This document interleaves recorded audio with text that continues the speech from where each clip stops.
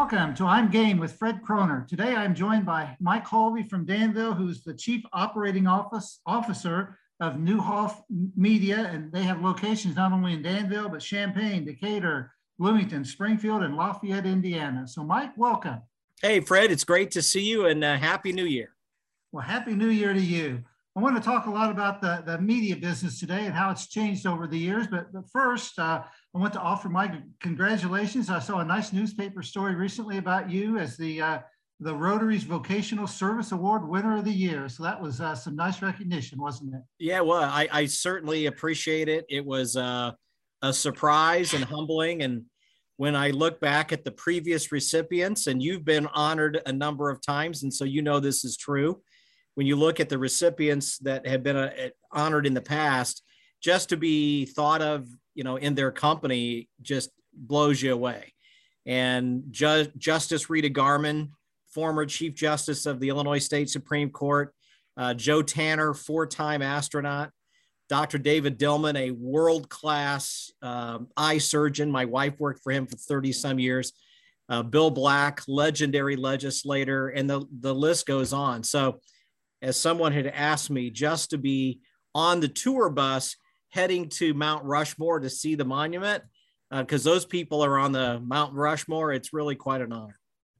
Well, real quick story, you mentioned Bill Black there, and back in 1998, Bill Black and I were the honorary co-coaches for John Spezia coached Danville Area Community College team. They won the game that day, but never asked us back, so I don't know story was there. Well, I don't know who coached the offense or who coached the defense, but I know who gave the speeches. It wasn't you. You're exactly right. Yeah, I just kind of kept the stats and said good job whenever they had a timeout. But anyway, let's turn our attention to. I have both been involved in this business for years and years, decades now. Lots of changes. I guess to start off, what do you foresee for the future in both the radio television industry as well as perhaps maybe the newspaper industry? Sure. I think technology has been so prevalent, in our industries, in all of them. I say when asked about the newspaper business in particular, and then radio and television beyond that, and that is that the demand for content has never been greater. I mean, people want to know. The big change is, how do they want that information delivered? When do they want that information? And then how do we all respond? And then from a business perspective, how do you monetize that demand? And that's been a huge change, certainly in the newspaper business with the digital evolution, and in the radio business too. I hold my phone in my hand.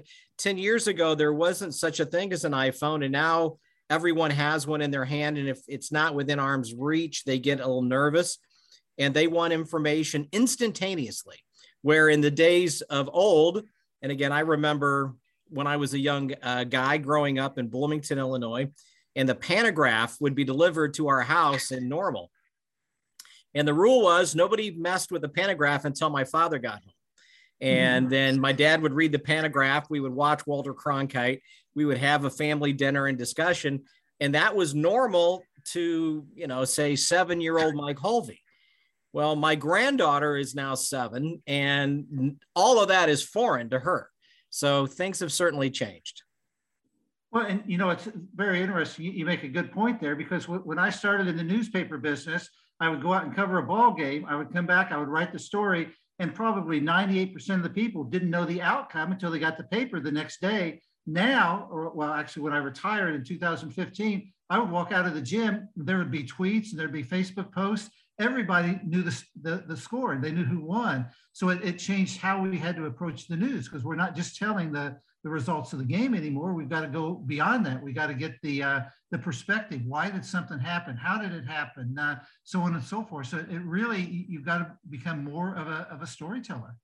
Exactly. And to me, that's what media has always done a really good job of, is telling stories. We just have to tell a different side of the same story now. That is important. Again, radio broadcast live in the gymnasium. It goes beyond just the play-by-play broadcasters, who are sitting there with the headphones on and giving you the description of the games. chances are they're tweeting during timeouts. You're kind of living the moment as you listen to the broadcast, but at the same time, you kind of know what the score is as it goes on real time off of the radio broadcast through these other electronic means. At the same time, the prevalence of live video streaming now that are made available now at almost every high school has changed the dynamic as well. So all of this too is about consumption, right, Fred? So people are still consuming. They want it. It's not that they don't care. They just want the information differently. And that's what, to me, has created some exciting opportunities for the future, recognizing that it's different than the past. When, you mentioned an interesting point. You talk about the technology, and yes, on one hand, it's true. I mean, you can be in Okinawa and you can listen to WDAN, or you can read the News Gazette online in Daytona Beach, Florida. So yes, it's great from that standpoint. But in terms of attracting advertisers, if I'm in Okinawa, why would I want to advertise? If I'm in Daytona Beach, why would I want to advertise? So, yes, it expands the area where you can reach, but it doesn't necessarily help the bottom line, does it? Right. That's where my previous comment about the economics, and that's the big challenge, right? How do you create an economic model that is sustainable to provide this information? Because as someone who manages a small family run company, but we're in 2 different states and we have 6 different locations. You have to be able to monetize the business to be able to make sure it's good and strong to deliver the information that people want. But you're absolutely right. We have a saying in our company, and it's called, we're in the business to sell hamburgers. So how do you sell a hamburger to somebody in Okinawa who's enjoying the live play-by-play, which they're interested in from back home? But how do you make all that work so that you can pay the announcers and take care of all the costs that are associated with it? That's where the trick is, today and into the future. So how do you do that? Well, it's interesting. What, you look at different ways. Like, for instance, I'll use as an example, a great local family, Doug Barnett, and his wife, Teresa. Many people in the community know him. If he hasn't been on your podcast, he needs to be. You'll get to ask 2 questions, then Doug will take off and run. But, Doug and his family operate a local business, but he also he has a national footprint as a agent. He does a lot of, as Fred, as you know, he does a lot of work in the sports business, representing NASCAR and IndyCar, and he's had NFL and NBA and other kinds of players that he represents as a sports agent. But he understands, too, the value of being able to provide this information to the local community. So he has been a tremendous supporter with us as an underwriter of our local broadcasts.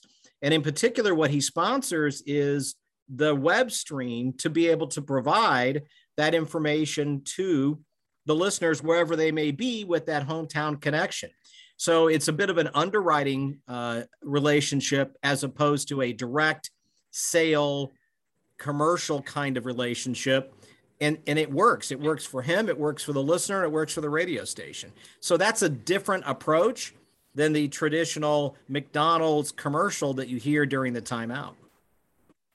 So as you look back over about the last 5 years, how much of an impact do you think there's been from the rise of fake news? Do you think the mainstream media is believed anymore? Do you think they have the credibility that they used to have? Or what are your thoughts there? It's a good question, because I think from a national perspective, and then this is away from sports, and that is people tend to lean to what they believe. So they'll lean into a news agency or a source that is aligned with how they believe. The challenge is we have fewer options that would be neutral territory, right? So what is an unbiased reporting of the situation? And I don't want to get into too much politics, but, pick your situation. If you believe one way or the other, you tend to gravitate to those organizations that align with you. And so your news comes from them, and you rarely get the other side of the story. And I think that's a detriment to individuals who truly want to know what's going on. That's at the national level. And I think we all recognize that. I read the Wall Street Journal. I think the Wall Street Journal is pretty right down the middle, except it may lean a little bit to the right, but it's not carrying anyone's political water.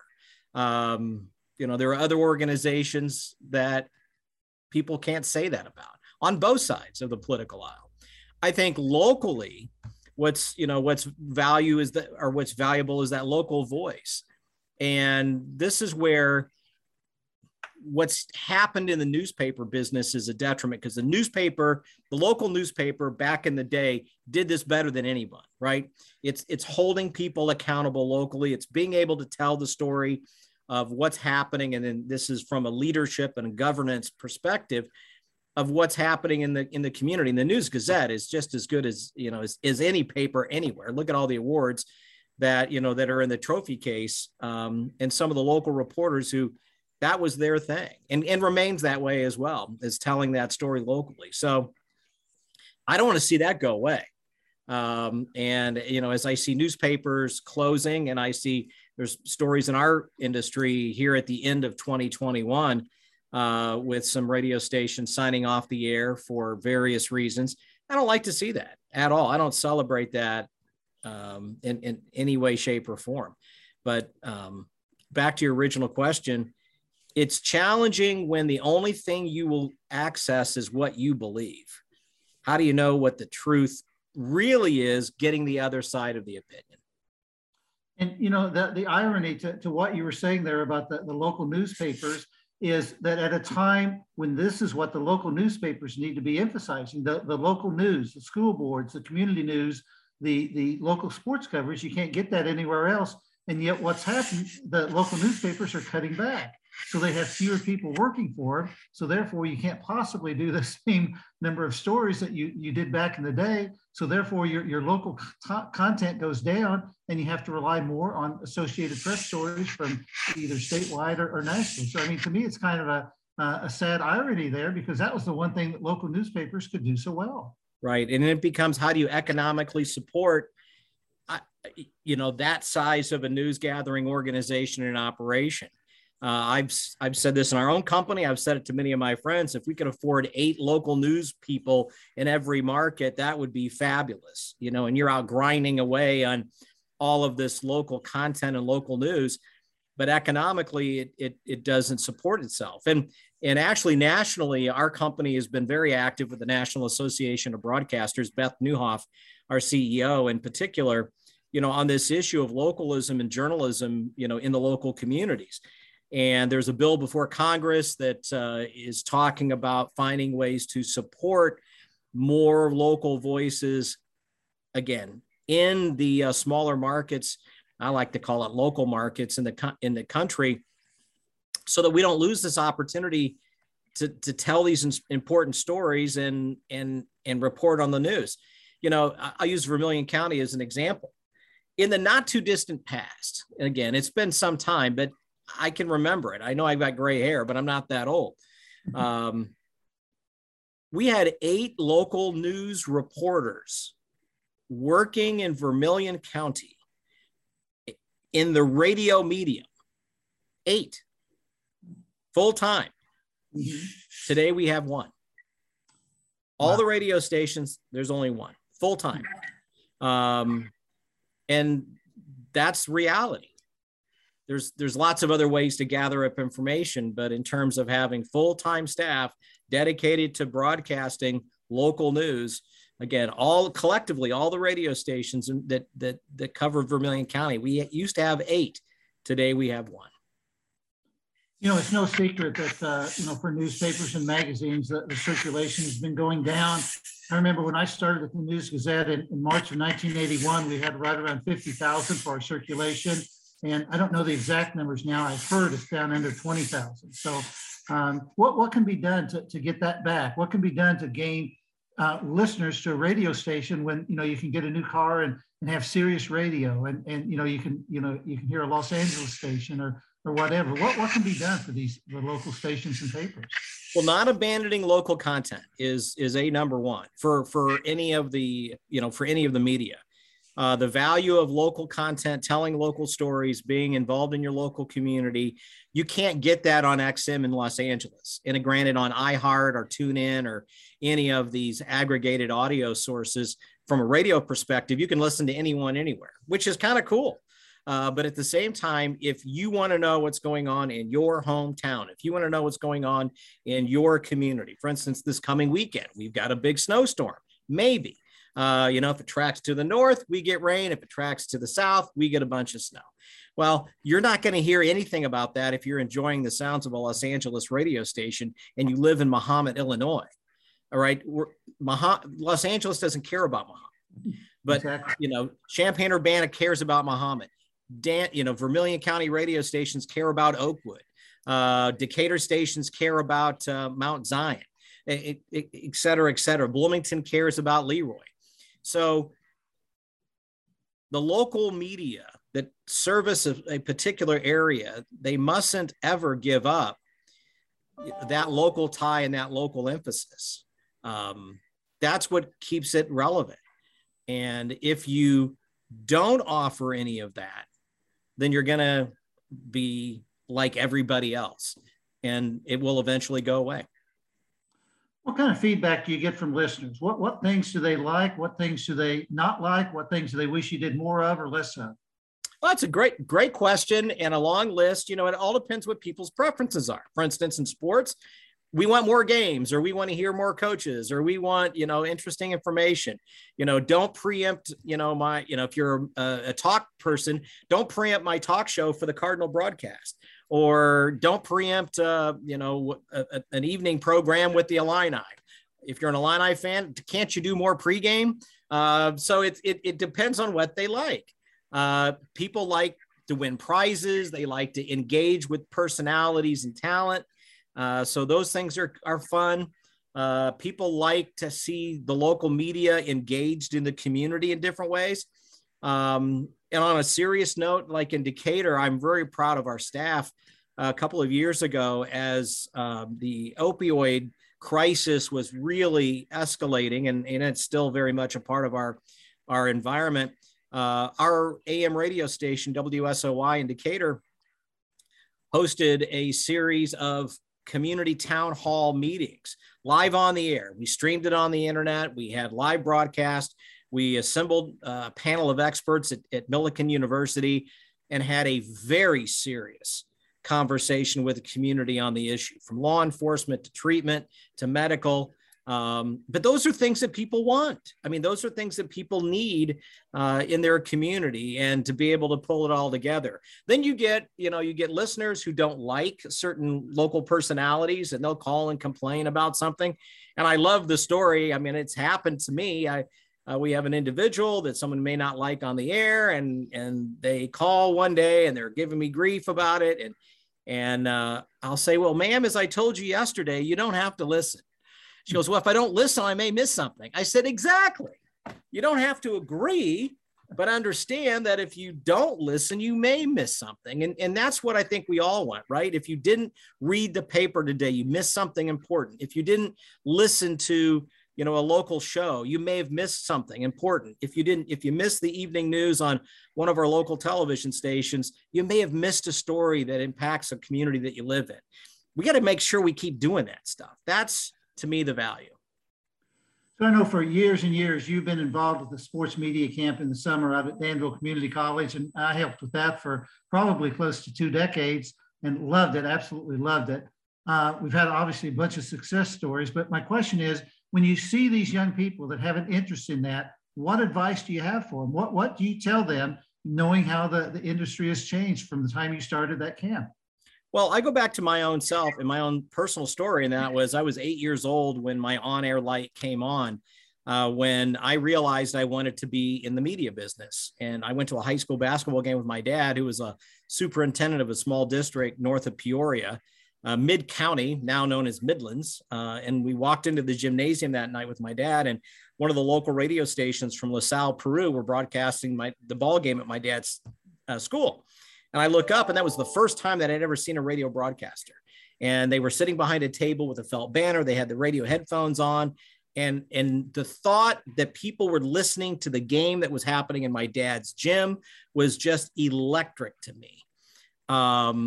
And at that point in time, that was it. Age 8, that's what I wanted to do. And by the grace of God and a lot of good luck and wonderful mentors along the way and friends, we've been able to be in the business since age 14 on. And so when a young person comes to me and say, I'm excited about this, or I want to learn more about that, I don't want to turn that light off. I mean, the realities are that the business is different for me, at age 56 than what it was at age 8, but there's still lots and lots of opportunity. It's just different than what it was before. And I want to be honest with everyone to say, here's the challenges that the industries have, but there's so many wonderful opportunities to be storytellers, to impact the community, to be involved at many different levels. And so to the young people, it's, first of all, look at the opportunities that they have right this very second. And again, I hold up my iPhone. Fred, when you started coming over to the camp in Danville, and when Scott Eisenhower and I started it back in 1996, there was cassette tapes and microphones with cords. And if we wanted a guest speaker, they actually had to get in a car and drive to Danville and be there. We then went to the point where people could call in on a conference line and talk to our students. And now they are on video calls from all over the world, sharing their experiences with our kids. And our kids can actually be television producers today with the technology that's in their hands. They can run their own podcasts and radio shows and publish their own online content today. I mean, so the difference between my interest in doing it is literally minutes. When you and I were kids, Fred, it was years. Right. So to me, that's exciting. It's different than what it used to be, but it's exciting. So that's what I tell the kids. And you're right. I'm super proud of them. And you got a couple of kids started, and one is a rock star. Isaac Trotter, yeah. Isaac Trotter, the Trotter boys, brilliant kids, very creative. They were a bunch of squirrels when they first came to the camp. And now they are amazing young men. And Isaac Trotter, who knows where his ceiling's at? It's incredible. And you are responsible for that. Well, he had to have the talent though, but it was fun to bring them over. I'll tell you that. So you mentioned a little bit ago about, people calling in, complaining about this or that, something being preempted for something else. But yet I would think in the big picture, it's good to have that variety, right? To have the talk shows, to have the news, to have the sports, have the music, rather than to be a station that 24/7 you're all talk, or you're all news, or you're all sports. Talk about that aspect, having the variety. Sure. No, you're 100% right. And it's interesting because in our Bloomington, Illinois group of radio stations, we're launching a brand new product at the beginning of 2022, which will be a blend of a music station and a talk station. Something very unique. And again, we're adding layers to it, but the destination is kind of a talk music station. And we think it's the format of the future in terms of those individuals who want to access information, but yet, they don't want to listen constantly to talk, but that have an important voice in their community. And the radio station is really being built not on ratings, but it's being built on community engagement. And we're very excited about it. It is beginning. It will begin at a point, but it is certainly a long way from where it will end. But that same concept is very much in our thought as we build this new radio station in Bloomington for that very purpose. And not, people don't listen all day, right? I mean, you have what's called TSL, time spent listening in our radio vernacular, and people don't listen all day. They listen for periods of time. But there's certain time that you want to be able to deliver meaningful content. And again, if all you do is play music, if that's all you do, Fred, there's 1,000 places you can go get that, 1,000 places. But what you can't get is that information about Muhammad, or that information about Leroy, or that information about Mount Zion, or that information about Oakwood. Just picking small communities at random. And that's what we have to be in the business of. We all do. Obviously that's one change that you're making as a new year approach is changing the format. What are some other changes that you have done over recent years? I think one of the, again, going back to technology, one of the exciting things is just the adaptation of technology and how, again, I hold my iPhone in my hand, but thanks to social media and digital platforms, how we, and again, I'll speak as a radio broadcaster, we've redefined what radio means, right? Radio doesn't mean a transmitter anymore. It used to be, Fred, when I was a little kid and you were a little kid, radio was a device, right? It was a toaster. It was a thing.